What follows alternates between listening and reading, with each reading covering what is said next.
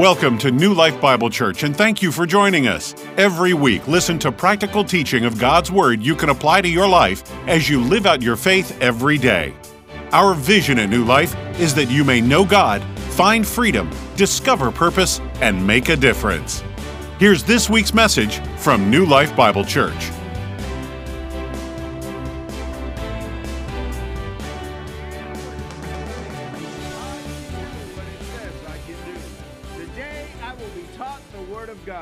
I boldly confess, my mind is alert, my heart is receptive, I will never be the same. I'm about to receive the incorruptible, indestructible, ever-living seed of the Word of God.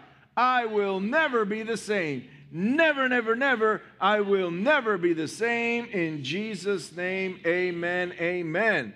Thank you, Lord. About the girls' night out, you can get that information on the calendar, all the details, and you can get that at the Connection Center. Also, that's happening this Friday, and just wanted to let you know it's a little different than the other life groups, but it's for the same. It has the same vision and the same cause. So, all right, today we are going back into James. We skipped over this portion of Scripture as we were going through James in the last, 4, 5, 6 weeks. 5 weeks, I think it's been. And so we're going back into James chapter 3. And I could have just kept my mouth closed and nobody would have noticed, but I went right past this. And the only reason I did that is because I wanted to teach it here at the end. So this is like the end of the James message, but it's actually a two-part series of what I'm going to teach next week. So I don't know how you're going to do that, however you can figure that out, Mr. Gus, but just figure it out and you can put it together. But today is Taming Your Tongue out of James chapter 3, verses 1 through 12. And it says, "Not many of you should become teachers." That's not nice. "My fellow believers, because you know that we, oh Lord Jesus, who teach will be judged more strictly." Not by you, so you don't get to do that. "We all stumble in many ways. Anyone who is never at fault in what they say is perfect, able to keep their whole body in check." That's not me. Verse 3, "When we put bits into the mouths of horses to make them obey us, we can turn the whole animal. Or take ships as an example. Although they are so large and are driven by strong winds, they are steered by a very small rudder wherever the pilot wants to go." Verse 5, "Likewise, the tongue is a small part of the body, but it makes great boasts. Consider what a great forest is set on fire by a small spark." Those of you from California know what I'm talking about. "The tongue also is a fire, a world of evil among the parts of the body. It corrupts the whole body, sets the whole course of one's life on fire, and it sets on fire by hell. All kinds of animals, birds, reptiles, and sea creatures are being tamed and have been tamed by mankind." We have pets, all kinds of pets. "But no human being can tame the tongue. It is a restless evil, full of deadly poison. With the tongue we praise our Lord and Father, and with it we curse human beings who have been made in God's likeness." You see why I skipped over this? "Out of the same mouth come praise and cursing. My brothers and sisters, this should not be. Can both fresh water and salt water flow from the same spring? My brothers and sisters, can a fig tree bear olives or a grapevine bear figs? Neither can a salt spring produce fresh water." I was reading through this. It was like, this is impossible. And the minute I said that to myself, I go, this is like, it's telling you you cannot, it's telling you can use your tongue to worship God, but it's also telling you that same tongue is going to curse those that God created. How am I going to, right? It immediately brought me to, it is easier for a camel to go through the eye of a needle than a rich man to enter heaven. Remember that scripture? And we use that, we remove it from its context, and I'm not going to read it today, but we remove it from its context, and we immediately say that a rich person's not going to go to heaven. That's not what it says. And then we have, some of you scholars will have to research this on your own because I may tip some spiritual cows here this morning. But you've been told that the eye of the needle is the name of the door on a gate around the big walls that they would put in these cities like Jericho. And it was called the eye of the needle because of the way, and you could get a camel into that eye of the needle, but it was very difficult. Well, that door was not called the eye of the needle until 200 years after this scripture was written. So they couldn't have been talking about that. They were talking about the actual eye of a needle. A camel does not fit through the eye of a needle. But if you keep reading in context, it says, what it is impossible with man is possible with God. And that changed everything for me. When I was reading this, I was like, okay, I know how hard it is to tame this thing. You know, when I became a Christian, I was a babbler. I said everything that came into my mind. I have no filter. I just blah, blah. All right? And I made it very difficult for my pastor. I was in his office all the time. Look at what it says here. Look at what it says there. My first one was women preaching. I was like, look at what it says in Timothy. The women have to be quiet. The youth pastor here's a woman, and you need to get her out of that position because of what it says here. And he laughed at me. And I was serious. You know, I was only saved about 8 months, but I did something in youth, and she put me in discipline. It was a Spanish church. It was disciplina. And that only works with the Hispanics. I don't know. The Americans don't like discipline. You know, there's churches that in South America that have a section in the back. I know of one that has a section in the back. And if you do something in the church or if something doesn't go right or you commit a sin or whatever, you get sat in the discipline section. So imagine coming to church and having to go sit back there, and the pastor determines how long you sit in the discipline section. And I realized that it was real when I saw the pastor's son in the discipline section. I was like, oh my, this is for real. He ain't messing around.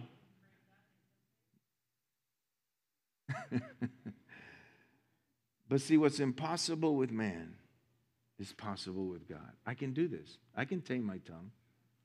Right? You guys are wondering what my pastor said to me, right?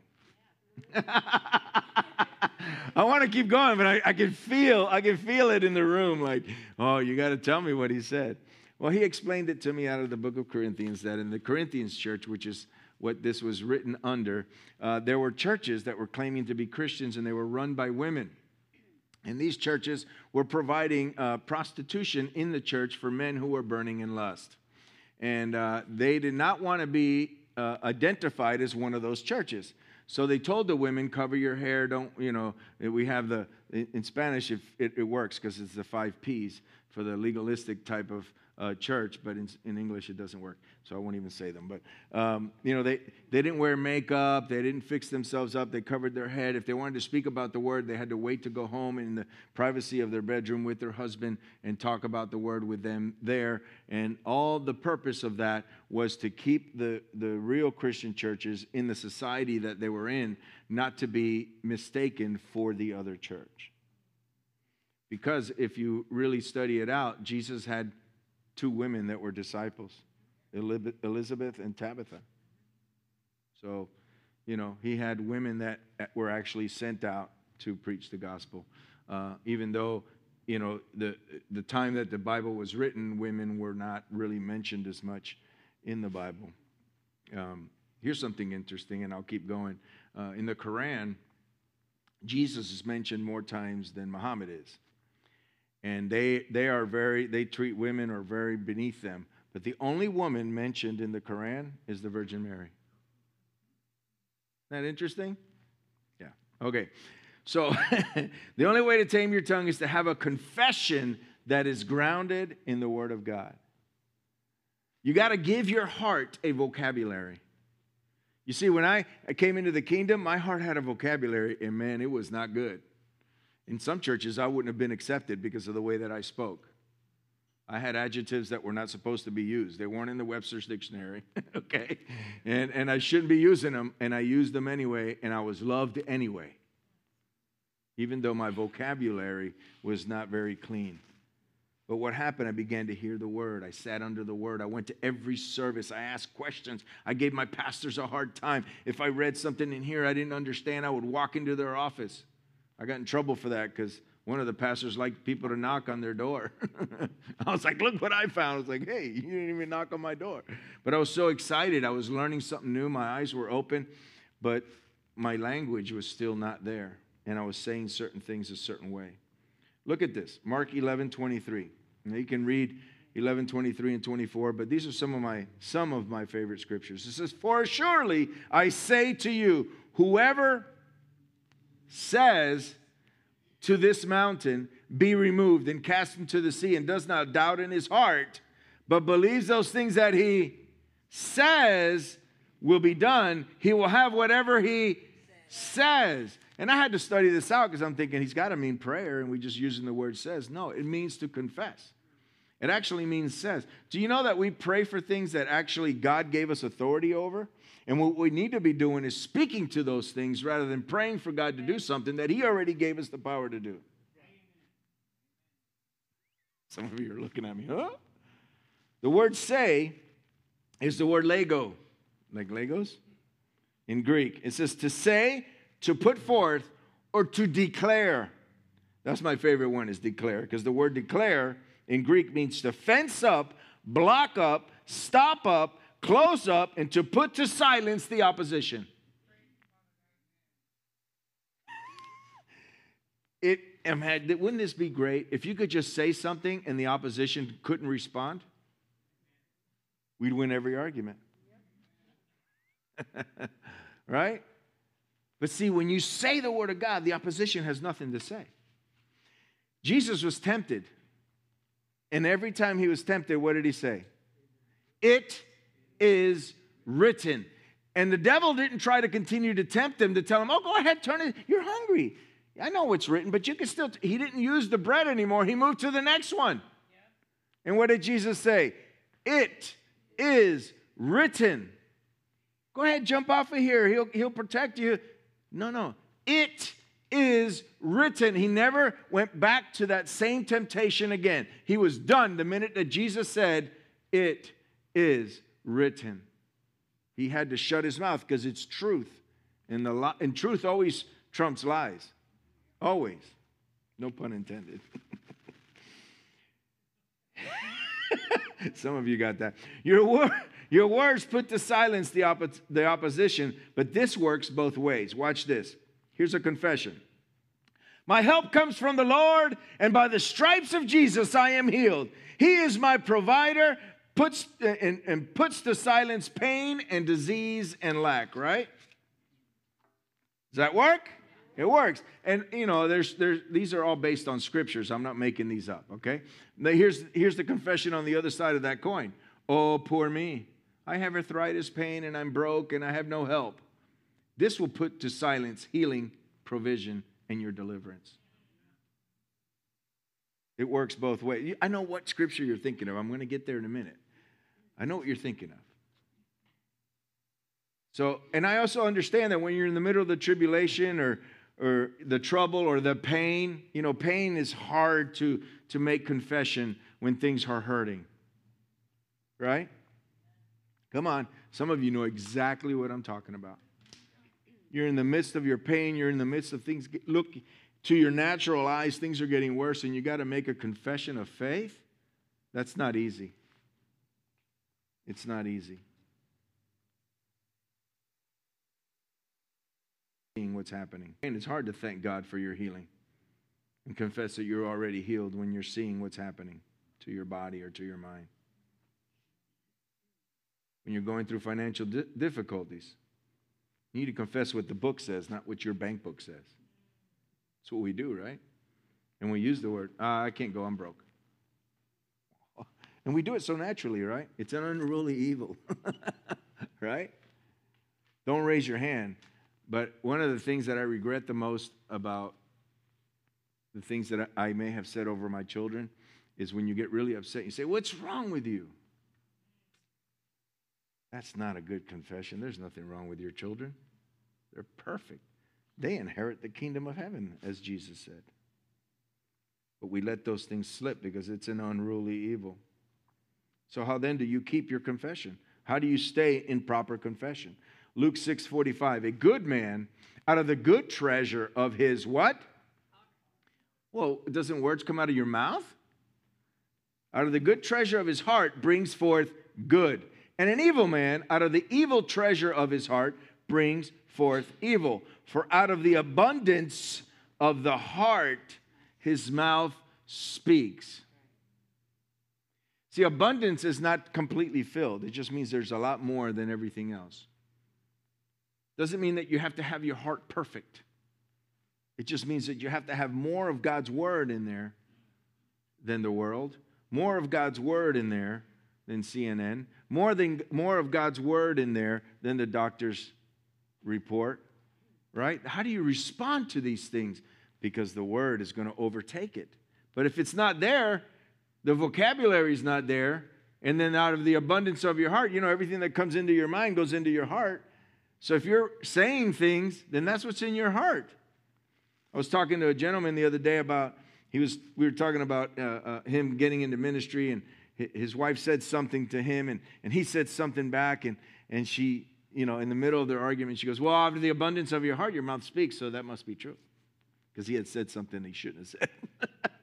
I was like, man, she's using the Bible to beat me up in the middle of our argument. But out of the abundance of the heart, the mouth speaks. So if proper confession comes from the heart, then we must give the heart a proper vocabulary so that it speaks blessings and not curses. Proverbs 16:23, God's word translation. A wise person's heart controls his speech. Well, wait a minute. Didn't we just read that the tongue is an unruly evil and no man can control it? That's right. No man can. But the heart? See, the heart, when it says heart, it's a mixture between the spirit that lives inside of you, which is God, and your soul.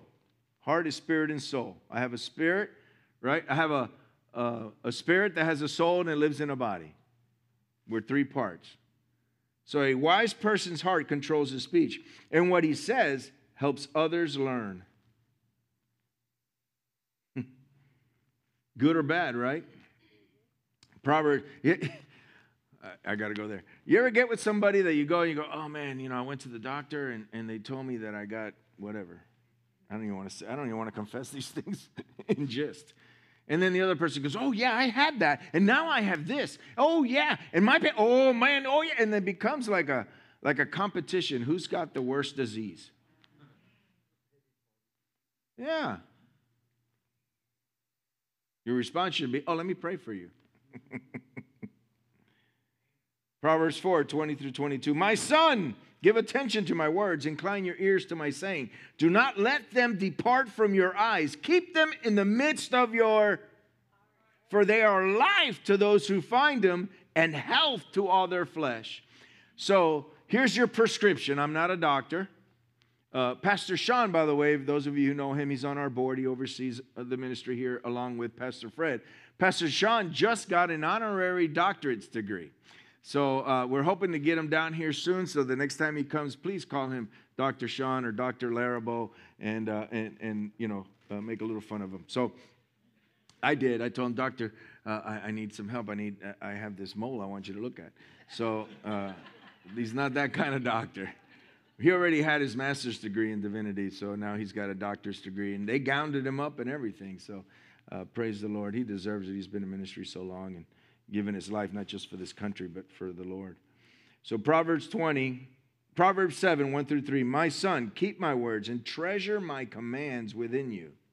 Keep my commands and live, and my law as the apple of your eye. Bind them to your fingers and write them on the what? Tablet of your heart. See, this is not a pencil on a piece of paper that you can take an eraser. What do you do with a tablet? You chisel it. And once it's written in there ain't no erasing it. It's chiseled, right? In the tablet of your heart. Let it be there always. Once you put it there, it should never go anywhere else. Keep the words before your eyes. Keep them in the midst of your heart, for they are life and health. The word prescription means written before. Prescription, right? So why don't we take our prescription? If I told you, let's take our prescription 3 times a day, And I've taught this here before, right? You take 3 times a day, and make sure that you take it with plenty of water, because water is the word, right? Washes, cleans, and renews your mind. So take your prescription 3 times a day. And the side effects, you ever seen that? They make me laugh. I don't know what it is. There's a new one out now for tendonitis on your elbow or whatever, right?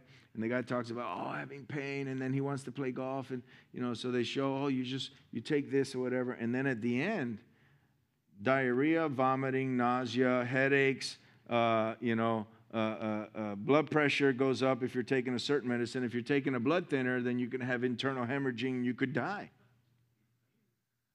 I think I'll just put up with the pain on my elbow. Right? That's not going to happen. I'm sorry. That's not going to happen. That little white ball still has me. I got to beat this thing. But right? I'll just wear that little thing there or whatever. You take all, and then all the side effects, and we still take them. The doctor gives you a prescription. You just trust the doctor. Listen, I have a doctor. He's a surgeon, man. He's the best there is. And he prescribed me a word. He prescribed me something. I'm going to take this 3 times a day so that when my confession, which declares, okay, I'll say it, life or death, if my confession is going to declare whether I'm healed or whole or sick, then I need to change what's coming out of my mouth. Or what do? I change what's in my heart.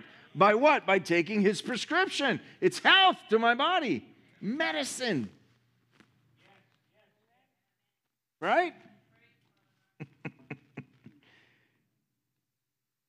And I won't teach it here. Maybe one day Pastor Fred will teach it here, but he has a teaching on the apothecary. It is so good. And how to take the word. You know what an apothecary is, right? They little thing, and you mix it, and that's how they make the medicine. Okay, let me keep going, because then I'm going to get off track here. Romans 10, 8 through 10. Very familiar scripture, right? But what does it say? The word is in you, and in your mouth, and in your heart. That is the word of faith that we preach, which we preach. That if you confess with your mouth the Lord Jesus and believe in your heart God raised him from the dead, you will be saved. Listen to 10. For with the heart one believes unto righteousness, and with the mouth confession is made unto salvation. Did you know that you got to say something to be saved? If you're sitting here this morning and you're thinking, okay, I believe in God. I was raised Catholic. I was raised, I'm studying out the Anglican Church. I didn't know much about it. We have somebody in our family that was raised Anglican and now is no longer in the church. So I want to know what they were raised in. So I'm studying that out. But you could have been raised in anything that believes in a God. So you believe in God. But until you confess that Jesus Christ is Lord. So we come up with a sinner's prayer, and I know some of that is in Romans and all that, but there's no special little liturgy that we could just say something and you're saved. I've had people get saved by confess. I'm a sinner, Lord, forgive me. I got saved like that. Confess your sins to the Lord. Ask him to forgive you. Receive Jesus as your Lord and Savior. I receive you, Jesus, as my Lord and Savior. Come live in my heart. Change me from this day forward or whatever. And then you say amen. That's the prayer I did. What they would consider what we call the sinner's prayer. There's nothing wrong with that. I had a gentleman stand up in the middle of a school of leaders class. He wasn't saved. I was teaching on salvation, about it being now and later, about it being not just something that you get on the by and by, but salvation begins the day you get saved. Did you know that? All the benefits. Look up soteria. Salvation is the word soteria in the New Testament. Look at what it says. The completion of what Christ did on the cross now. Not when you go to heaven, now. That's a big deal. Look it up. You'd be interested in seeing what it says there. But now where was I? I hate when that happens. So this guy was in my school of leaders class on salvation, and he stands up, interrupts my class. Can you believe that? How bold and rude. And he stood up, he goes, I want that. And I looked at him and I said, will you follow Christ from this day forward from the rest of your life? He says, I will. I said, then you're saved. And all he said was, I will. And he sat back down, and everybody kind of looked at me. And when the class was over, why didn't you ask him to do the sinner's prayer? It's not the sinner's prayer that saves him. It's Jesus that saves him. Right? But he had to say something. I will. 2 words, and that young man was saved. He ended up coming to church. He ended up getting married, having kids in the church, and serving in the ministry there and everything. So all because he said, I will. The directions from your heart to your mouth are specific, as we just read in Romans 10. One must believe with the heart first, then confession comes after. Your confession does not put the word of God in your heart. Your faith does. Faith comes by hearing by the word. So once you put the word in your heart, then that's what you're going to confess. You're going to confess faith. This is what happens in Christianity. We don't want to put the word in our heart. We don't want to spend the time in prayer. We don't want to spend the time learning it and getting it from our mind to our heart and having the word become part of us. So what do? We put faith in our confession. And that's not what, because we have faith in the word, we confess. I'm healed, I'm healed, I'm healed, I'm healed, I'm healed, I'm healed, I'm healed. You could say that 1,000,000 times. Why do you believe you're healed? Because the word. Because of the word. Because of what he said, not because of what I say. So if we stand on what he said, then it changes our confession. See, I don't want this to become, oh, he's teaching positive thinking, positive words, and positive outcome. Although they may sound real, it may sound true, but that's the world's way of making this work. No. Confession of the word. Right?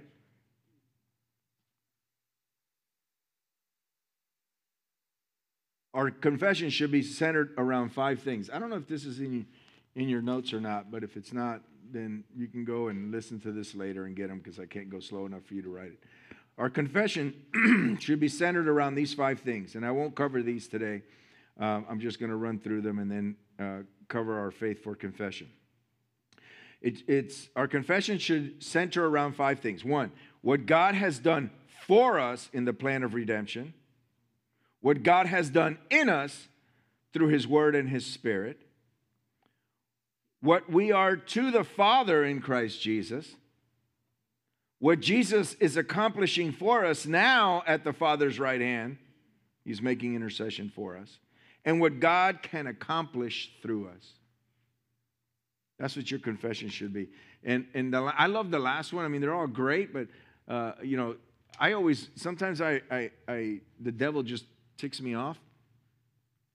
And I tell him, I said, listen, I'm a son of the Almighty God, bought by the blood of Jesus. You're messing with the wrong guy. Right? Sometimes you have to pray through your teeth. Huh? And tell the enemy what's up. And how do you tell the enemy? It is written. Not by your own, I'm a tough guy, I go to church every day. I'm telling you, devil, I go to church every day, and I carry this big old Bible, and I wear a tie, and I do this, and I do the other. And that's all about you.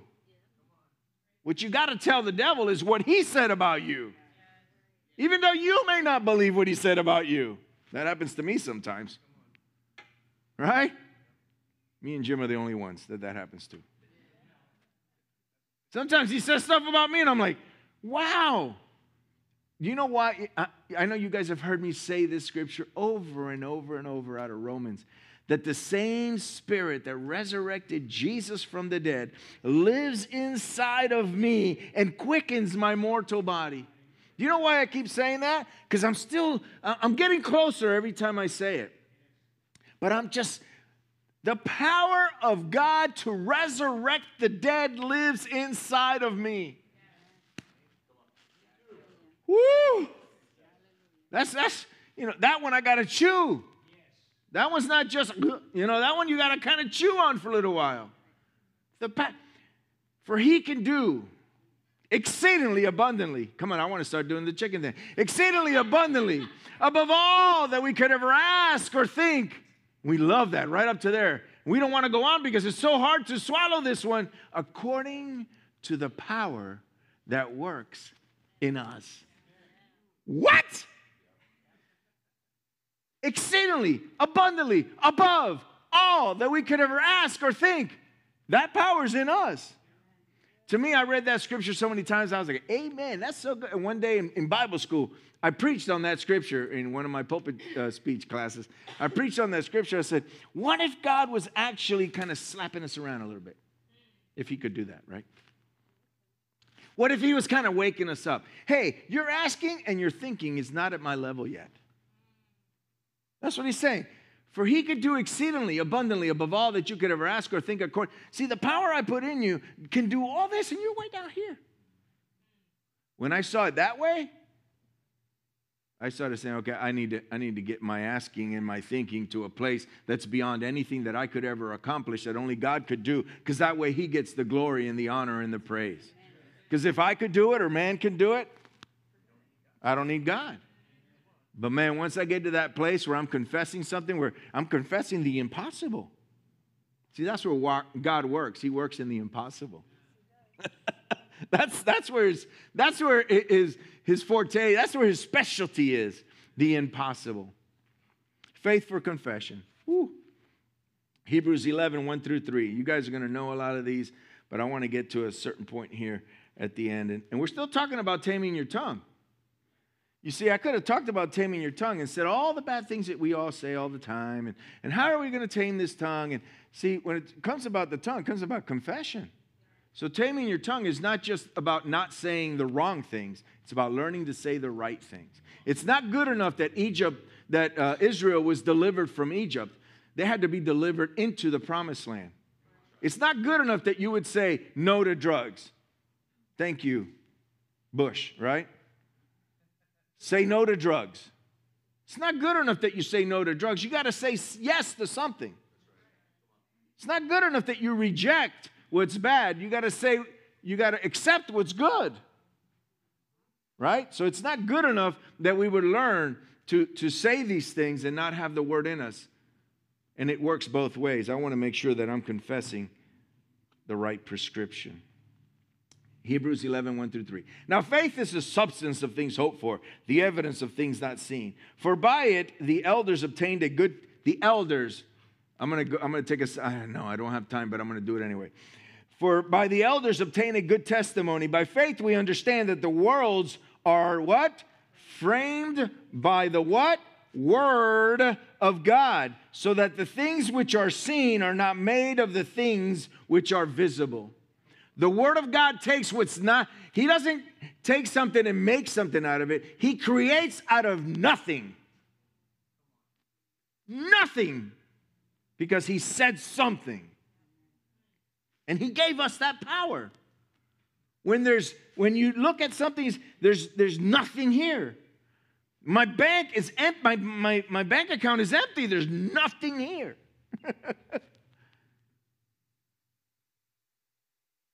Give me the opportunity to be able to put my hands to work, because your word says that whatever I put my hands to shall prosper.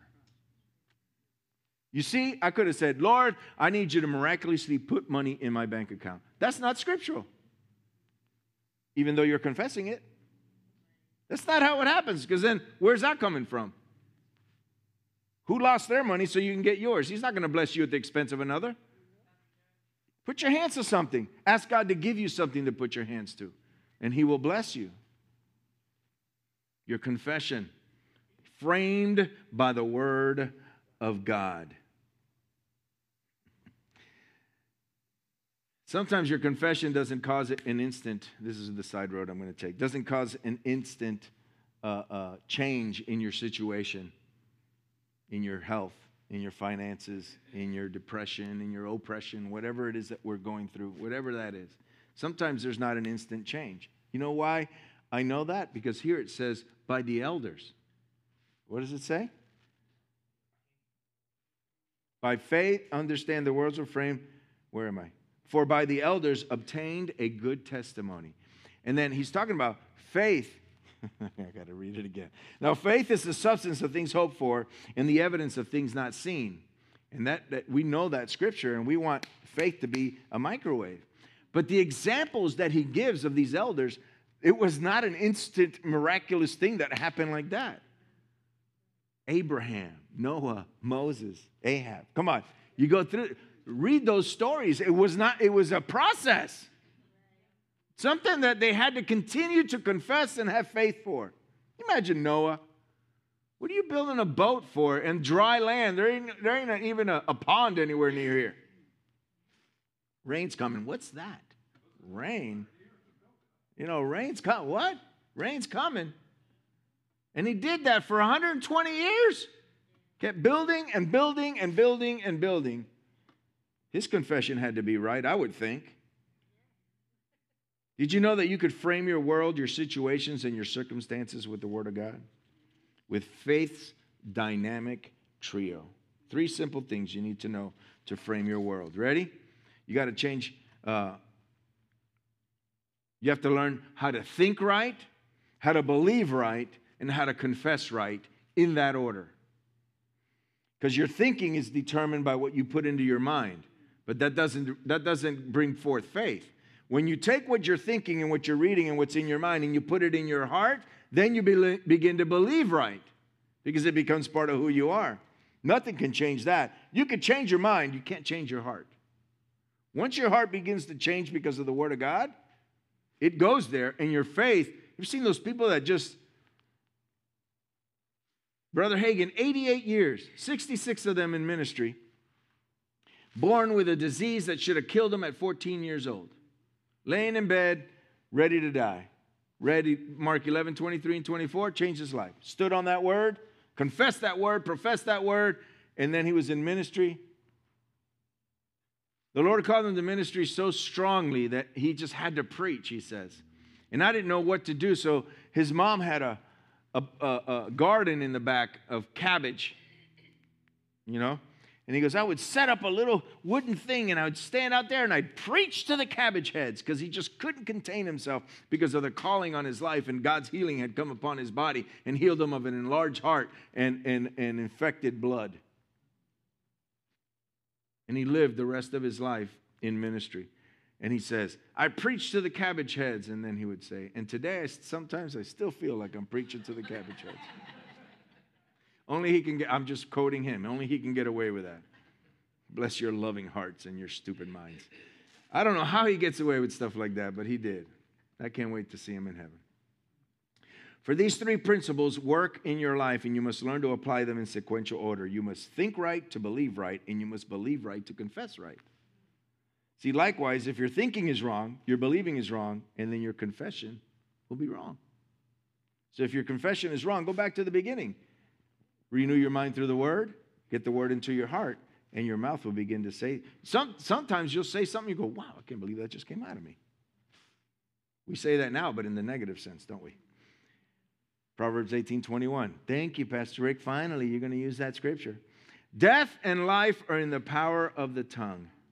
See, this seems serious. If we aren't thinking right and believing right, then we will not be confessing right. And according to Proverbs 18:21, there's only 2 ways this can go. Death or life. There's no down the middle here. There's not life kind of, okay, I'll struggle through life. No, it's life or death. We need to change what we're saying and frame our world.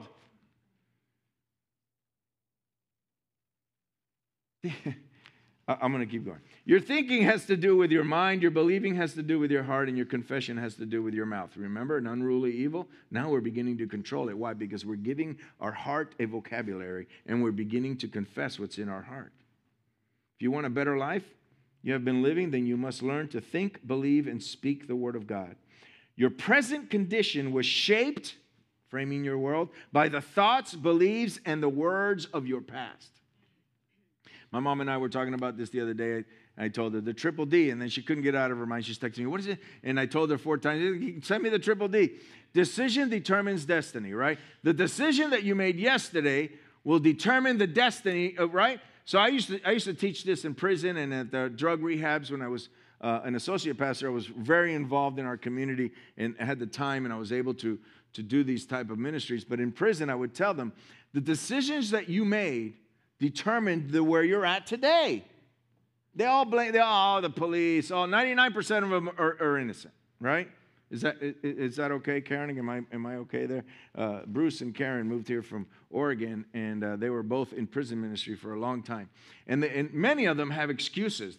It's okay to have a reason for something, but once you have an excuse, you never get out of it. If you have a reason, you can always change, right? But an excuse doesn't give you room to change because you have an excuse.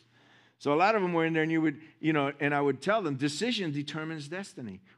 So what do you have to change in order to be somewhere else tomorrow? Your decisions. Because that'll determine where. The same way with your confession. If your confession has led you to a place that you don't want to be, change your confession. Change the way you're talking. I don't care how you feel. I don't care what the circumstance looks like. I don't care. Listen, you may start confessing the Word of God over a circumstance in your life, and it probably will get worse. That's next week. Nobody's coming back. Next week is enemies of faith passing the test. Passing the test. I'm going to teach you how to pass the test next week. You got to change what you're saying. So God has given us His Word to get our minds straightened out so we could in turn believe and confess according to His Word. Romans chapter 12, verses 2 and 3. We're almost there. And do not be conformed to this world, but be transformed by the renewing of your mind, that you may prove what is that good and acceptable and perfect will of God. Probably, if not 100% of us, most of in the room right now would say, I don't believe I'm in the perfect will of God. Not because you've done anything wrong or because you're sinning or you feel unworthy. We're going to take care of all those next week, by the way. Right? Not because of those things, but because of what you're going through. Something's negative in your life or the life of your loved one or something in your mind or your body or, we're all going through something. So that I may prove what is the perfect, good and acceptable and perfect will of God. For I say, through the grace given to me, to everyone who is among you, not to think himself more highly than he ought to, but to think soberly, as God has dealt to each one a measure of faith. That's how they say it in the Midwest. Measure. The measure of faith. Everyone has a measure of faith. What are you going to do with it? Me? I'm going to feed it every chance I get. I want it to become the giant in my life. I want it to become the thing that rises to the top. You ever make Cuban coffee at home? Not with a machine. Not with those little percolator things, and it makes the foam. Real Cuban coffee, you got to make a paste, right? My mom says it's all in the wrist. It's all in the wrist, right? You get one of those Italian coffee makers, and the first little drip of tar that comes out, because that's how thick it is, comes out the top. You put that in a little bit of sugar, and you just keep going, and it turns into a paste. And then when you take the coffee and you pour it into that sugar, I haven't had sugar in a month and a half. So just talking about it, my mouth is watering. You pour that coffee into the sugar, and it creates a little foam head on top. Espumita. Right? See, when you go to a cafe shop and they go, and they create that foam, that's just bubbles in the milk, or that's just bubbles. But when you do it the right way, that foam on top is made from the sugar. Right? That's why when you go to a Cuban place and they give you, and you go, and it leaves that little, and you go like that, right? It's because that sugar, it's sweet, that foam, it rises to the top, the sugar. Why? Because you sat there and you, that's why this arm is bigger than this one, because I make a lot of Cuban coffee, right? And you make it and you drink, it rises to the top. Listen, work out your faith. Exercise your faith and take the proper proteins and, right, whatever you want to, the whey. I was 150 pounds and I couldn't gain a pound. And then all of a sudden I started eating 5 meals a day. And then after that I stopped working out and kept eating the 5 meals a day. All right? There's muscle under here, I promise. There really is. Believe me, it's the truth. It's my confession. What's rising? Don't laugh at me. What's rising to the top in the midst of your situation? Oh, poor me. The doctor said this, and then, or the word of the Lord says that by the stripes of Jesus, I am already healed. The Lord God is my healer and my provider. He is my shepherd, and I shall not want. He will provide all my needs according to his riches and glory in Christ Jesus. Is that what's coming out of your mouth? 2 Timothy 3:16, all scripture is given by inspiration of God and is profitable for doctrine, for reproof. Some of us need to be reproved. Some of us need to be corrected. For correction, you got to put yourself in a place that you allow yourself to be corrected. We have so much tradition. And listen, we say, oh, these traditions that we do in the Catholic Church or these traditions that we do in these other, they're just unscriptural. Listen, we got things that we do in the Christian church that are unscriptural. Right? We're not perfect. I'll never forget Papa Hagin. We were having... Brother Hagin, I used to call him that, but we were having worship during school one day, and there was about 3,000 students in their auditorium there in their church, and there was worship going on, man, and it was just so good, and then this next song came on, and they started saying these words, and, in the church part of it, it was his son, who's now, Pastor Hagin, that's running the church and the school, actually, but when he was alive, he ran the school, so he kind of had a little bit of authority. And he went up there and asked for a mic, and they brought him a mic, and he shut the whole worship down right in the middle of the songs, and he said, in the middle of that song, I don't remember what we were saying or singing, he says, that song is unscriptural. I don't want my students confessing that. Imagine the worship team. Or the person who picked that song. Their stage now, they changed it now because they decided to leave it, but their stage used to sync. So they would go up underneath and they would all tune because it was a whole orchestra. They would tune all their things, and then as worship started, the stage would rise up and the worship team would come up on the stage, right, from underneath. So that, imagine you want to hit the button to have the stage go back down, right? He's talking about us. He goes, I don't want to hear that song in here again.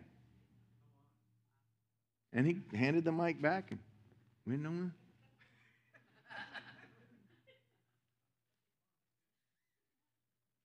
He would stop him. He would say, because he knew the importance of confession.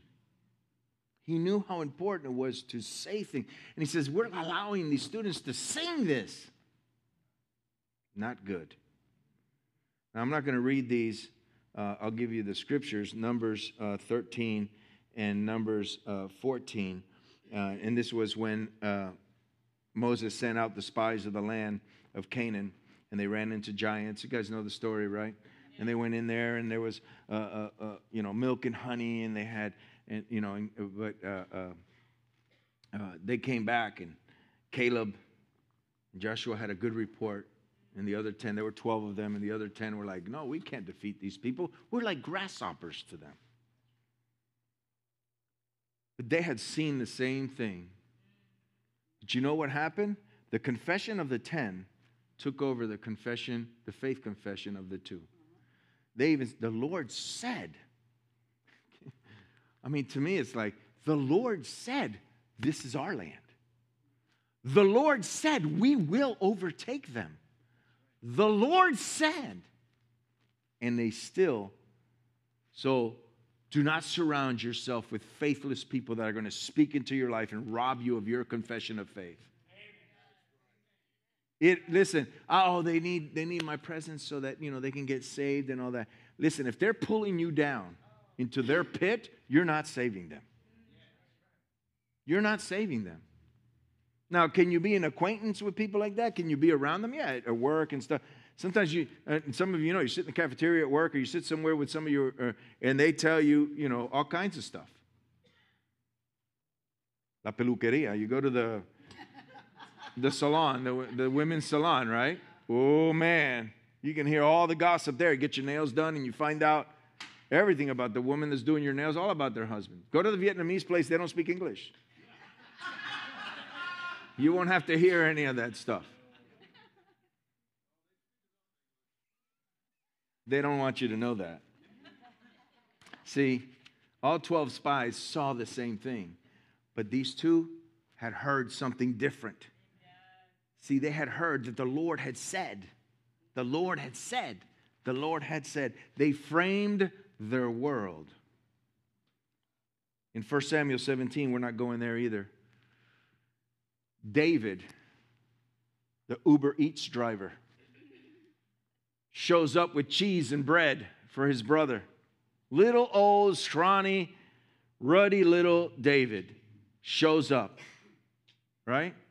If we can get the kids in here and get my wife, and the rest of the worship team can make your way up. Little, ruddy, little Dave. He comes. My daddy sent me with this here. Here's the cheese, and here's the bread, and then he goes, what's going on down there? What was going on was there was a giant in the valley, and he was making a confession for days. For days. Until a man of faith shows up. A little man of faith. Let's call him the teenager of faith. The child of faith. He shows up and says, he didn't let him go on for another day. He didn't let him go on for another minute. He didn't let him go on for another hour. What did he do? Who is this uncircumcised Philistine? He didn't mention his size. He mentioned the fact that he wasn't part of the Israelites because of something he didn't have done as a baby. Who is this guy that you allow this to continue to go on? I mean, David was probably a little nicer about it. Here's your bread, here's your cheese, have a seat there, I'll take care of this. And then his brother goes, here, if you're going to do this, let me at least put an armor on you, so when I go back and tell my dad that you're dead, at least I tell him that I put an armor on you. And David's like, no, I've never tested this armor. Listen, there's such a message here, you guys. What did he have tested? His confession. What did he do? He began to pull his chest out, throw his head up and says, with these bare hands, when I was shepherding my sheep, I killed a bear. I grabbed a lion by his beard and I brought him down. And with these bare, I did. What was he doing? He was in confession that the Lord had strengthened him to take down a bear and to take down a lion by his beard. That's a little too close for the mouth for me. But he took him down by his beard. And then after that he says, who is this guy? What is this cancer in my body? What? Not one more day, not one more hour, not one more minute. It's time to speak to those things according to the word. This thing, that doesn't belong in me. What is this going on in my mind? You don't belong there. These thoughts don't belong there. These feelings don't belong there. Let me go get my slingshot and my little rock. That's all you're going to take. That's all I need. Why? Because of what I just said. Not because of the slingshot and the rock. I could have gone down there and kicked him in the shin. He would have fell to the ground. Why? Because of what he said. Who is this? And what do? We begin to accept what's happening in our lives as our own. My. You ever seen that commercial? My mesothelioma. I know how to say the word because I've seen him. The guy says it like 10 times in the commercial. If he's just an actor and he never had it, he's got it now. He said, my mesothelioma, my headaches, I went through something a year and a half ago, maybe more, almost 2 years. Time goes by so fast after COVID, I don't even know what's going on. Right? We missed a whole year there. It's like, I don't even know what year are we in. And the doctor said, how are you doing with your, and I'm not even going to say it, with your, and I was like, oh, and I stopped it. I stopped him and I said, no, listen, I may be going through this right now, but it's not mine. And he was like, wow, that's really good. I've never heard that before. I said, well, you've heard it now, because it does not belong to me. This body belongs to the Lord because he gave the body of Jesus to inherit me. He paid the ultimate price of his blood to make me a child of God. And a child of God should not have these things happening inside of them. And when they do, it's because he's about to glorify himself by your faith, by the way you think, what you have in your heart, and what comes out of your mouth. Begin to frame your world with your confession. Sometimes you do it without even having any faith. But as you say it, man, woo, the Lord says, the Bible says, the Word says, I'm going to frame my world. You cannot frame your world with the Word of God and have sickness inside that frame. You cannot frame your world with the Word of God coming out of your mouth and have poverty inside that frame. It doesn't work. He takes nothing and makes something. And he takes the something that's in you and he makes nothing out of it. Oh, you didn't get that. Jim got it. He takes the something that's in you that doesn't belong from him and he makes nothing out of it. Not as if it was never there. See, God doesn't do things and then all of a sudden there's a little bit left over so you could, no, I don't need to remember where I was. I need to know that my mouth says, I'm a son of the Almighty God. I am healed. I am whole. And when God does it, it's as if it never happened. You're believing for your children, and they're going to come back. Oh, they're going to come back damaged. No, they're not. He makes them new creations as if it never happened. Let's stand to our feet this morning. We want to sing that last song. Oh, you want to do the last song? Yes. Because we're going to sing louder, we're going to speak louder, and you're going to begin in the middle of this song, you're going to begin to speak to your circumstance, the Word of God.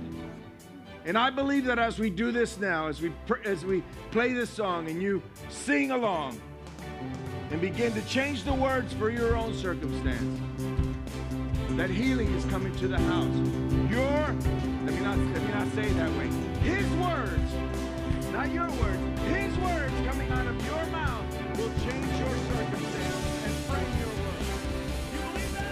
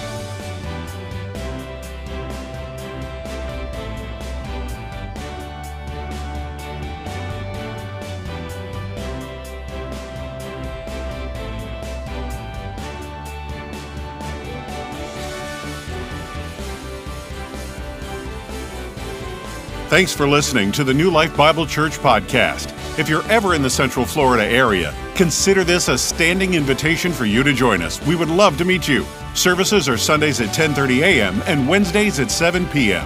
If this message blessed you, imagine what it would be like in person. Keep up with everything going on at New Life on our website, orange citychurch.com. New Life Bible Church. You will never be the same.